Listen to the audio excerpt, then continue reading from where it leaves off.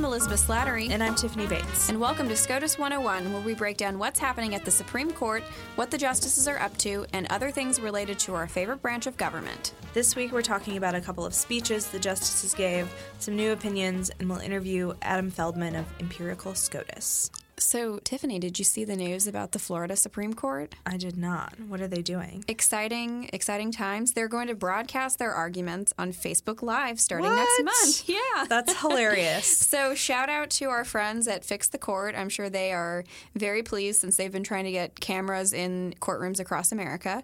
This is a new bold step into Facebook for the Florida Supreme Court. I'm imagining now just like everyone at Fix the Court just going around the country and holding their iPhone up to record, these courtroom sessions for Facebook Live.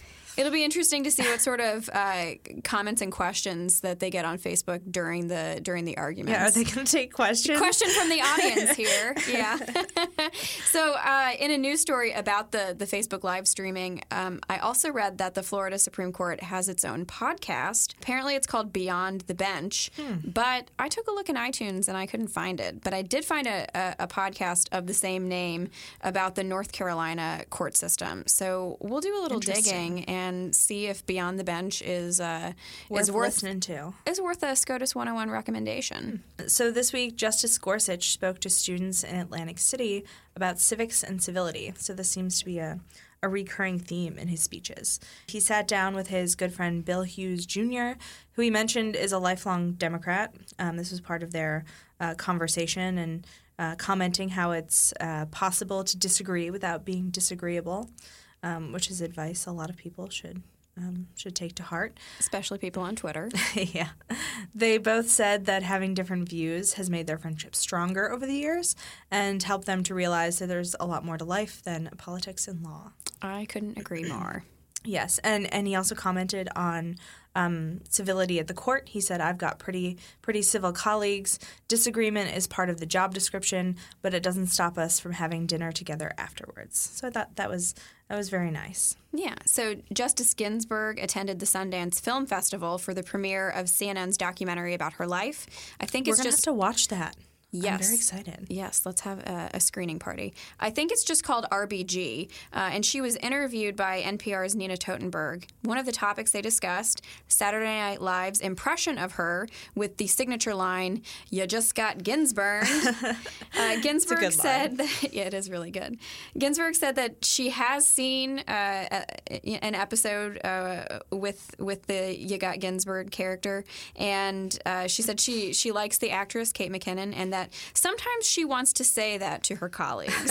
I think she should. It's hilarious. Yeah, no, I think when she's reading a dissent from the bench and she's wearing her dissent jabot, she should throw in a "You got Ginsburned."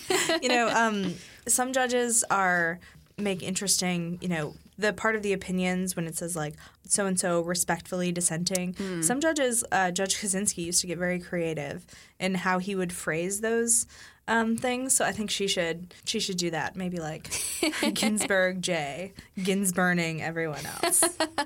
That's pretty great. Well, turning to the actual work of the Supreme Court, even though the rest of the government was shut down on Monday, the court remained open. Andrew Ham of SCOTUS Blog has a post explaining how the court is able to stay open even during government shutdowns. Is it just because they're hardcore? They are hardcore. They don't take snow days. They don't shut down during government shutdowns. They've got work to do, and they're ready to do it. So anyway, we'll tweet that article by Andrew Ham out on the SCOTUS 101 Twitter account.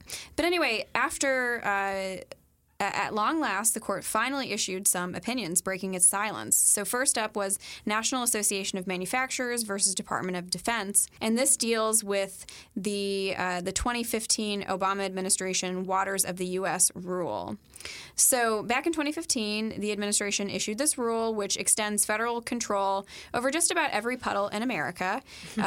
Property owners, businesses, and several states went to court to sue, but there was a dispute over over what court has jurisdiction over challenges to the WOTUS rule. So the government argued that the courts of appeals have exclusive jurisdiction, but the property owners and others wanted to start out in district court like most lawsuits do. So in a unanimous opinion by Justice Sotomayor, the court sided with the challengers, finding that the Clean Water Act does not give appeals courts exclusive jurisdiction to hear these challenges. But this may all be for naught because the EPA has proposed a rule to rescind the WOTUS regulation. Next up is D.C. versus Wesby. So we've talked about this case before, what we'd like to call the Peaches case. And I think Peaches died, didn't she? Yeah, she did. I read an article. I think she passed away before the case. R.I.P. Peaches. Yes. So this is the case where the neighbors a bunch of neighbors called the cops saying there's a party going on at this vacant house.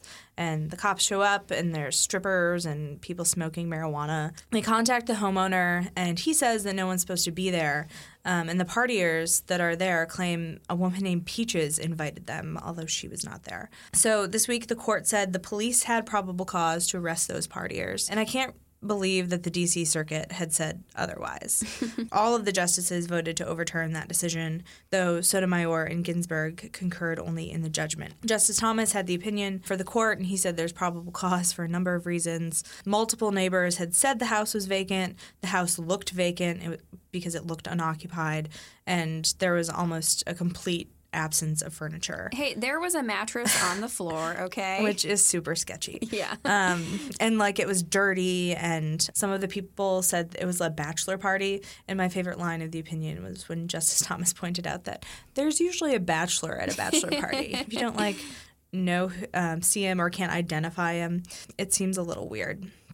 The court also said that the officers were entitled to qualified immunity because there was no precedent that remotely suggested the officers' actions were unlawful. And then in the last case this week, in Artis versus D.C., Justice Ginsburg wrote an opinion for 5 members of the court, so the Chief Justice, Breyer, Sotomayor, and Kagan, which reversed the D.C. Court of Appeals and held that the filing of a D.C. employment discrimination claim in D.C. Superior Court was not time-barred.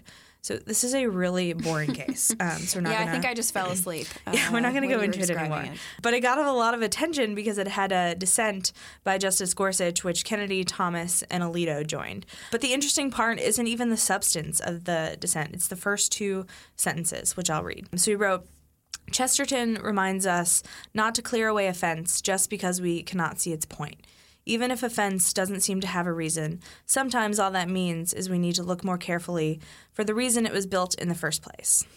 And with those 2 sentences, liberal law professors and pundits lost their minds. Now I'll concede that the first sentence would have probably, stood better on its own and been more effective that way. But the backlash over these 2 sentences is unbelievable. So Mark Joseph Stern over at Slate wrote an article entitled, Neil Gorsuch is a terrible writer, and he called the opinion a crime against the English language. So this is just an extension of Gorsuch derangement syndrome. Yes, we need to coin that. That's great. Yeah, hashtag Gorsuch derangement syndrome. The left is just... Yeah. They've lost their minds over Justice Gorsuch. Yeah, they're just still angry that Justice Gorsuch is on the court. And this continued hostility towards him, I think, is pretty undeserved. And it's just getting ridiculous between this and rumors about, him having fights with Justice Kagan, which has now been put to rest. So all these law professors on Twitter started playing a game, and they would use a phrase or a quote and then use a second sentence to explain that phrase, and then they'd use the hashtag Gorsuch style. Yeah, I think it's just getting kind of out of control. It is, and I gotta say, keep the hate coming because it just makes us love Justice Gorsuch even more. That's true. Nothing but love for Neil Gorsuch at SCOTUS 101. Very true. So the court also granted 2 new cases recently. First up is the travel ban case, Trump versus Hawaii. So the government had petitioned for cert in the case, but the court agreed to review an additional question posed by Hawaii in its brief in opposition. And this is whether the executive order violates the Establishment Clause. So we will see if this one actually ends up going to oral argument and an opinion, unlike travel ban 2.0 and 1.0. It probably will, and I assume they'll hear it probably in the April sitting. Yeah, I would think so. And then the other new case is Weyerhaeuser versus U.S. Fish and Wildlife Service. I'm going to go ahead and guess this won't be heard until next term because there are a number of cases that need to be scheduled for March and April. So I would bet this is going to be in the fall of 2018. So this is a challenge to the government's designation of private property as a critical habitat for the dusky gopher frog, which is an endangered species. It's also really ugly. I mean, it just looks like a frog. Yeah, but it's still ugly. So Ariana DeVoe tweeted some important information about this frog.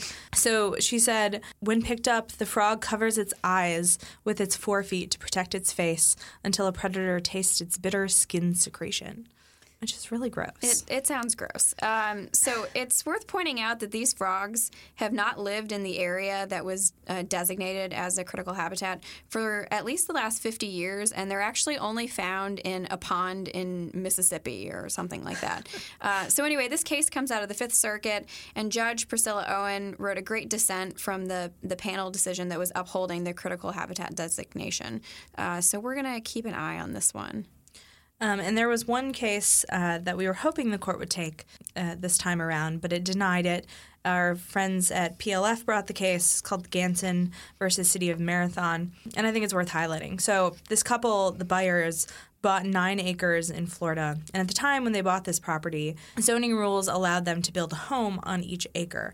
But then a few years later, the county deemed their property a bird rookery, and they were only allowed to use the property basically as a primitive camping ground. And as compensation, the government gave them these non-monetary credits or points that they could potentially use to get a permit for further development in the future. But it wasn't guaranteed that they would get the permit. So the question of the court was whether the government unconstitutionally affects a total take of property when it denies all economically viable use of the land, but provides the owner with non-monetary credits that have potential economic value.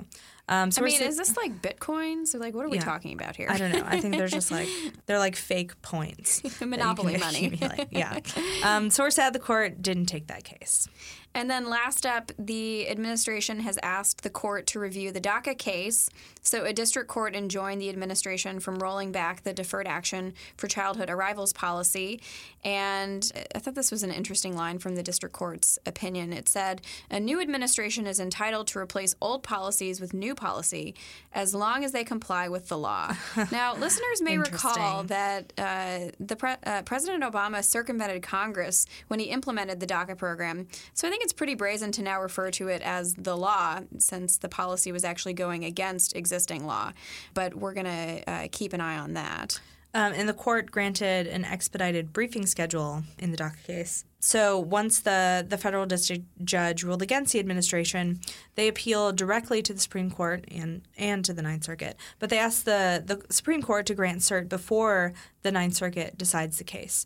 So cert before judgment is pretty rare, but it occasionally happens. And since the court is speeding things up, that might actually happen here. Yeah, so they may take the case, and it could happen in the coming months, so we'll keep an eye on it. We recently spoke with Adam Feldman of Empirical SCOTUS.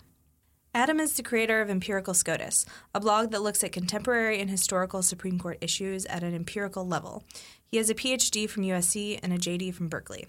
Welcome to the show, Adam. Thanks for having me. So tell us about how you came up with the idea for Empirical SCOTUS, and how do you decide what you're going to examine in all of your studies? Definitely. So I studied law from kind of a quantitative perspective, and I was doing this at a scholarly level. But I also noticed that there was a major hole in kind of everyday reporting that was, where empirical issues weren't really examined along with looking at when cases came out and looking at the doctrine. It seemed like there was really this missing piece. And something that I was interested in was analytics of law and looking at different benchmarks. And this seemed to be something that that people that were interested in law generally might be interested in. And it seemed like a fun little niche for me to explore.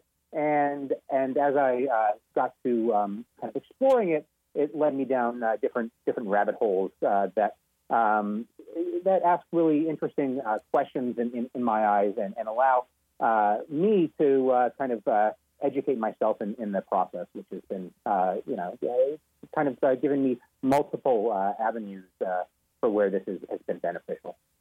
So how does this site benefit the legal community? I know you're really popular on Appellate Twitter. And do you think these studies will eventually help practitioners pick up on trends that could give them an advantage? So it's funny because practitioners actually were the first general group to really reach out to me because of this. And as something that I didn't really take into account when I was starting the site, because a lot of what I'm looking at are analytics that are comparative. Attorneys, see their names, and it's an opportunity for advertising, or it could be positive or negative. And so there's a lot at stake when you're looking at comparative metrics, and so attorneys were really interested in this data from the get-go. People I talked to in legal practice had already been doing some of this work internally, and so to have an external site that the public could access that looked at some of this was of definite interest to them. And in the process, I've had people reach out to me who are more generalists, people in legal scholarship. I've had posts from my site used as pieces on different syllabi in law school courses.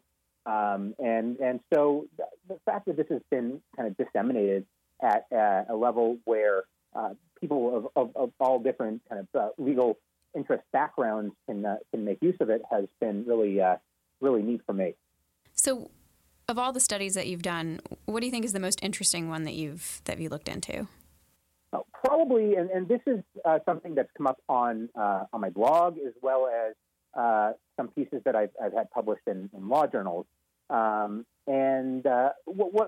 the kind of general area has to do with is looking at how judges come to the language in their opinions, and particularly in the Supreme Court, how attorneys impact this process. I had read a number of books a while back looking at opinion construction and the role of attorneying, and one of the debates in different books has to do with whether attorneys really make a difference in the Supreme Court, or do the justices come to cases with already predefined views. The case has been litigated already in one or more lower courts. So does attorneying really matter? And one way to test this was looking at whether the language in briefs had been picked up and was being used or recycled or changed in innovative ways when it placed in Supreme Court opinions. And I just found some remarkable, in my eyes anyway, remarkable examples of the role that attorneying plays and how it's changed over time. And so look at this both in modern cases and in more historic cases. And I really think that's what began to kind of drive me towards looking at some of these empirical questions at a deeper level. So getting into the substance of a few more of your studies, let's talk about your study recently on amicus briefs. So who's leading the pack in filing amicus briefs, and how should we gauge and how can we gauge their effectiveness? So amicus briefs are really interesting because they're somewhat of the amicus practice in general is somewhat of a practice that really took off in the mid-20th century, and it wasn't something that was always important to the court in the way that it is now. And now you have so many different groups filing briefs. You have these powerhouses like Chamber of Commerce and the Washington Legal Foundation, who file in many, many cases every term, and it seems like their briefs are really scrutinized by justices and clerks because of the quality of the briefs, and also because of the population that these groups represent. The ACLU in the past has been really one of these strong groups from the liberal point of view, and has somewhat waned over more recent years. In the studies that I've run for the blog, most recently I found that the National Association of Criminal Defense Lawyers is really one of the most effective filing groups in having their briefs noticed and cited by the Supreme Court. They often file regularly. They seem to file very smartly, to choose diligently which cases they file in. And so aside from the United States government, which is probably the most prolific filer of amicus briefs in the Supreme Court, the National Association of Criminal Defense Lawyers has really been the most effective modern group that I've studied. And has there been an increase in the frequency of information from amici, either showing up in questions during oral argument or making their way into the court's opinions? I think it's a really interesting way of looking at whether the justices and the clerks are doing their homework and when they're doing it. Because we see, definitely we see questions during oral argument, which tend to lag months behind when the opinions are released.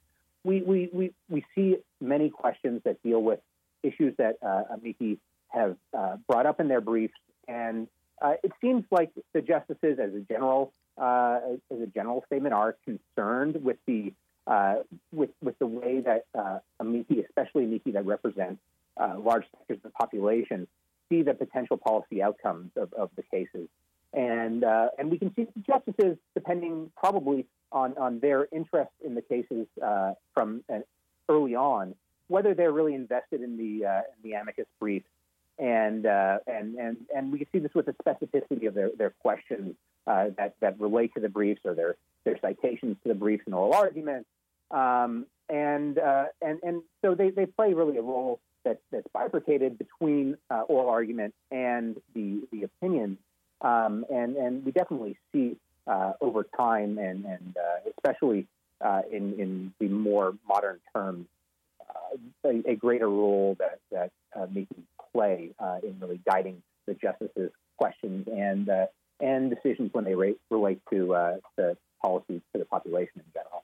So turning to another one of your recent studies, until this week, the Supreme Court had only issued one signed opinion, which is the lowest number at this point in the term since the 1860s. So now, as we've discussed, they've issued a few more opinions. But why do you think that was, and what on earth were the justices up to the last several months? That's a wonderful question, and one that's somewhat hard to answer because the justices are really so guarded about what they do on a day-to-day basis if they're not in court or on a public appearance schedule. So we don't know with the type of at least for those of us who study the court, it's hard to pinpoint what they're doing on a day-to-day basis outside of oral arguments or conferences that are scheduled. But I think the big question here is what is this a question of? What are we looking at when we see the Supreme Court moving slowly? And I think that this is a trajectory that the court has been on for years, and it's just kind of reached at this point at least a kind of a pinnacle of slowness that could be exceeded in future terms. But everything seems to be, the momentum seems to be moving in this direction where the court's taking fewer cases each term, and this has been going on for decades now. The court has slowed down in releasing opinions, and it's a general question of output, and it just seems like the court's having a tough time of coming through with opinions in a timely sense. And it might have to do with lack of consensus. I think that Chief Justice Roberts is really a fan of bringing the justices together and wanting to see consensus. We saw this last term when before Justice Gorsuch joined the court, and there was an even number of justices. It seemed like the court was really wary about the cases it took, and especially wary against coming to evenly divided votes. And we didn't see any even splits last term, which was really interesting for a group of 8 justices to come to conclusive decisions in the cases. So I think one of the troubling aspects that might have slowed the process down at the beginning of this term had to do with contention between the justices in their decisions. And we even saw this in one of the cases that was released yesterday, was a 5-4 decision that Justice Ginsburg authored. We tend not to see the 5-4 splits this early in terms. Usually the cases for and decided early in terms are less contentious. We see more unanimous votes. So perhaps one of the issues was this lack of consensus early on, slowing down the process and maybe giving the justices a little bit more time to deliberate on the outcome. I like to think the justices are busy listening to SCOTUS 101 and reading your studies on empirical SCOTUS. That's a fabulous point. So talking about another study, you wrote about how D.C. Circuit Judge Brett Kavanaugh might be a top contender for the next SCOTUS vacancy should it arise. So why do you think he's a likely pick? So Kavanaugh struck me as a likely pick actually before President Trump released his most recent set of potential nominees. But he wasn't on the earlier set. Kavanaugh struck me as a strong potential nominee because of his background and what he's done in the legal world and his jurisprudence. He has strong presence in the Federalist Society, which Trump and Trump's proxies seem very tuned into when choosing judges to appoint to all the different federal courts. Kavanaugh is known to be a strong originalist and textualist in his jurisprudence, also which are elements that seem important to this administration's choice in judges and justices. Is definitely apparent in the choice of Justice Gorsuch when he was made nominee. In a recent study that I saw, Kavanaugh was in the top 6 of the nominated or the potential nominees in his Scalia-like writing, and the only one of the new additions that fell into the top of that category. I think that maybe the reason that President Trump added more names to the list was actually to get Judge Kavanaugh on the list as one of the nominees. So there would be more legitimacy potentially if he was chosen, if there's a vacancy. And Kavanaugh also has the right pedigree. He's a Yale law grad. He was a clerk for Justice Kennedy, like Justice Gorsuch was. And he feeds a lot of clerks to the Supreme Court. So he has ties to the justices already that we can gauge. And he appears to have preferences far to the right. And this is going to be important for a conservative pick.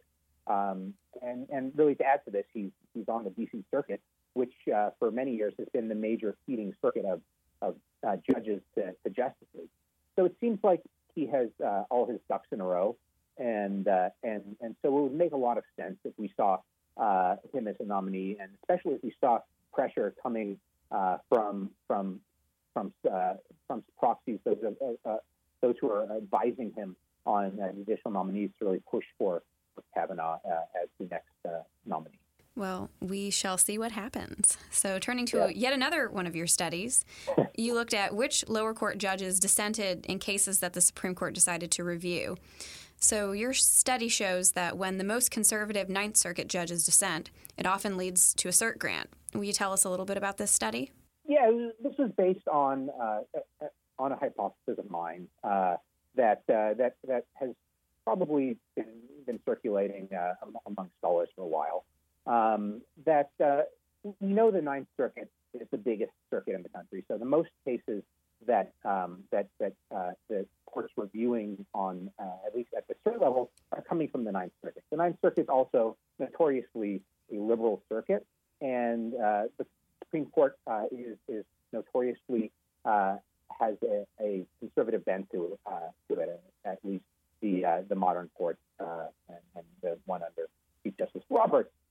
So it makes sense that the court's going to take cases from the Ninth Circuit, but also it struck me as that there are signals that lead the justices and the clerks to take some cases more seriously. There have to be with thousands of petitions every year.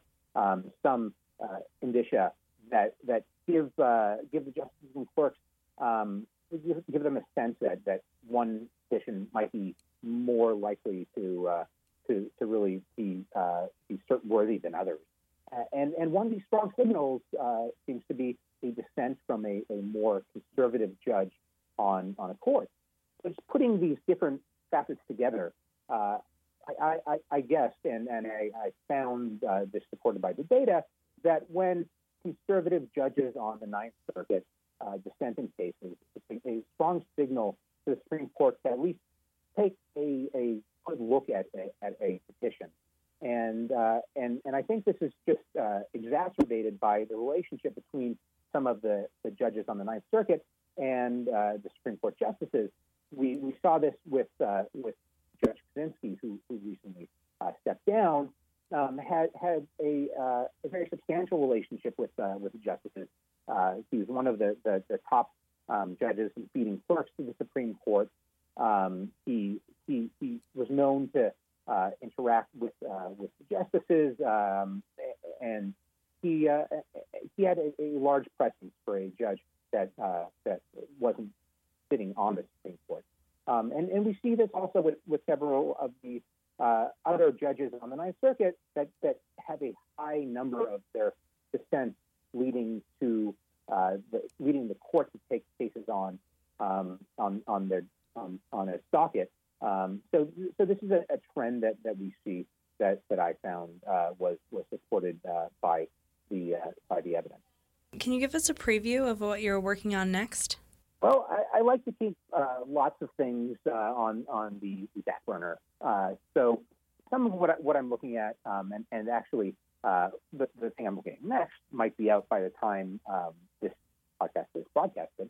But I'm looking at invited amici, looking at the practice of invitation and who's invited, what cases are lead to these invitations, when are they made, and I found some very interesting statistics on this so far. It seems like an area that hasn't been scrutinized in great depth. I'm also looking at some issues in greater depth. I'm really fascinated by the cert process. So I'm trying to probe why the court chooses specific questions in cases and not others, even when there are some of the aspects that usually lead to cert grants, like circuit split between big circuits, and other aspects that tend to lead to grants. There are still many factors that play a role that haven't been kind of distinguished, and I'd like to understand more about this process and why the court takes specific cases. So that's an area that I'm generally interested in, that I foresee one or more future posts taking a look at. The invited amici, that sounds really interesting. I think just sort of as a casual view of what I've observed over the years, it seems like a lot of times lawyers who had clerked for one of the justices are often the lawyers they reach out to when the government isn't going to defend a position and they have to invite someone to do that. So I'll be very interested to read your study when it comes out. So one final question that we ask all of our guests: if you could have a conversation with any Supreme Court justice, living or dead, who would you pick and what would you talk about? This strikes me as an interesting question because I think the type of answers that I would get would be very different with a modern justice compared to a historic justice.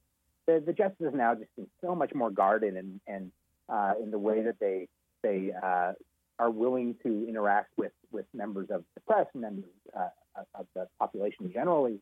That if I had this opportunity, I would be and it to go across all justices, I would be concerned about what a modern justice might be willing to divulge versus a historic justice.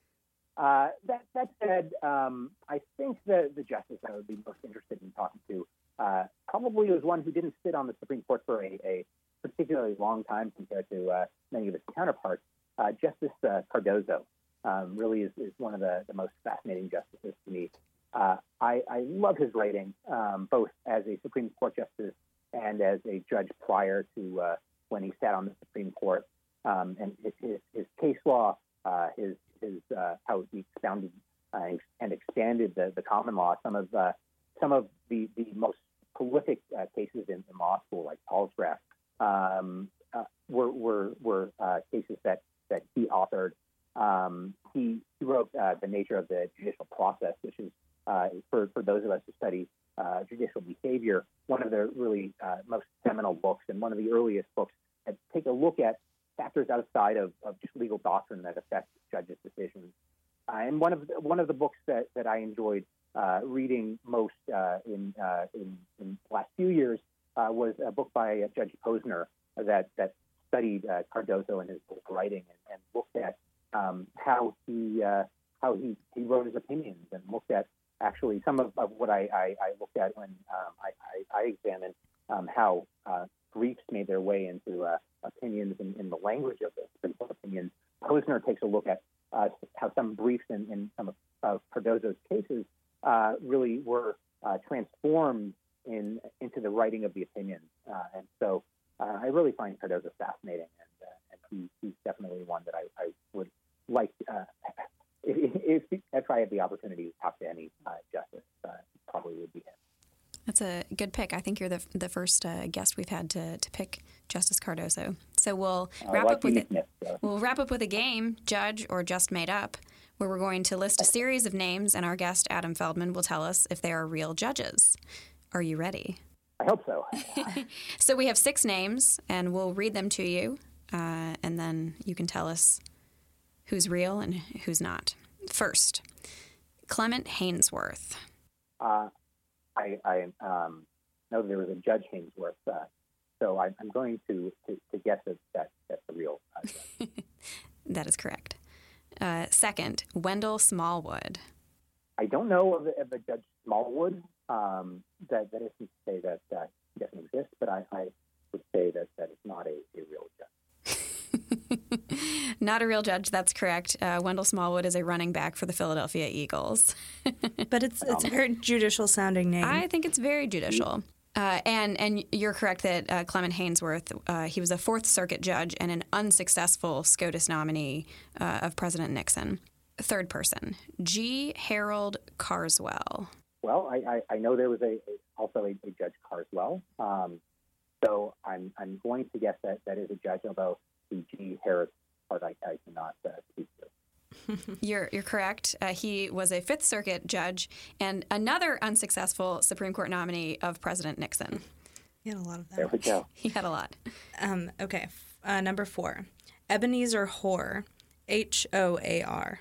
Wow. Okay. So I'm going to go against my intuition here a little bit, and even though I don't know that there was a Judge Hoar, I think that name, especially Ebenezer, sounds like there might be a judge with that name. So let me take a shot and say that is or was a judge. You are correct. He was a state court judge in Massachusetts, but he was also a former attorney general and another unsuccessful SCOTUS nominee. Next up, Chamberlain Haller. Also sounds judicial. I feel like I used my guess though up with the previous judge on somebody who I didn't know was a judge. And so I'll go the other direction this time and say he was not a judge. That is correct. He did play a judge, though. This is the judge from My Cousin Vinny. phenomenal movie. Okay, good. Good. And finally, our last one, Willis Van Devanter. Van Devanter, I can say with almost certainty, was a judge. Yes, he was an associate justice appointed by President Taft. But his name is really fun to say. Yes. Well done. You did an excellent job. I'm very impressed with your track record here. And thanks so much for joining us. We really appreciate it. Thank you for having me. That was a lot of fun. Thanks for listening to SCOTUS 101. Be sure to subscribe on iTunes or wherever you listen to your podcasts. And please leave us a rating if you enjoy listening. Please also follow us on Twitter at SCOTUS101. And you can email us at SCOTUS101@heritage.org with questions, comments, or ideas for future episodes. You've been listening to SCOTUS 101, executive produced by Elizabeth Slattery and Tiffany Bates. Sound design by Michael Gooden, Lauren Evans, and Thalia Rampersad. For more information, visit heritage.org.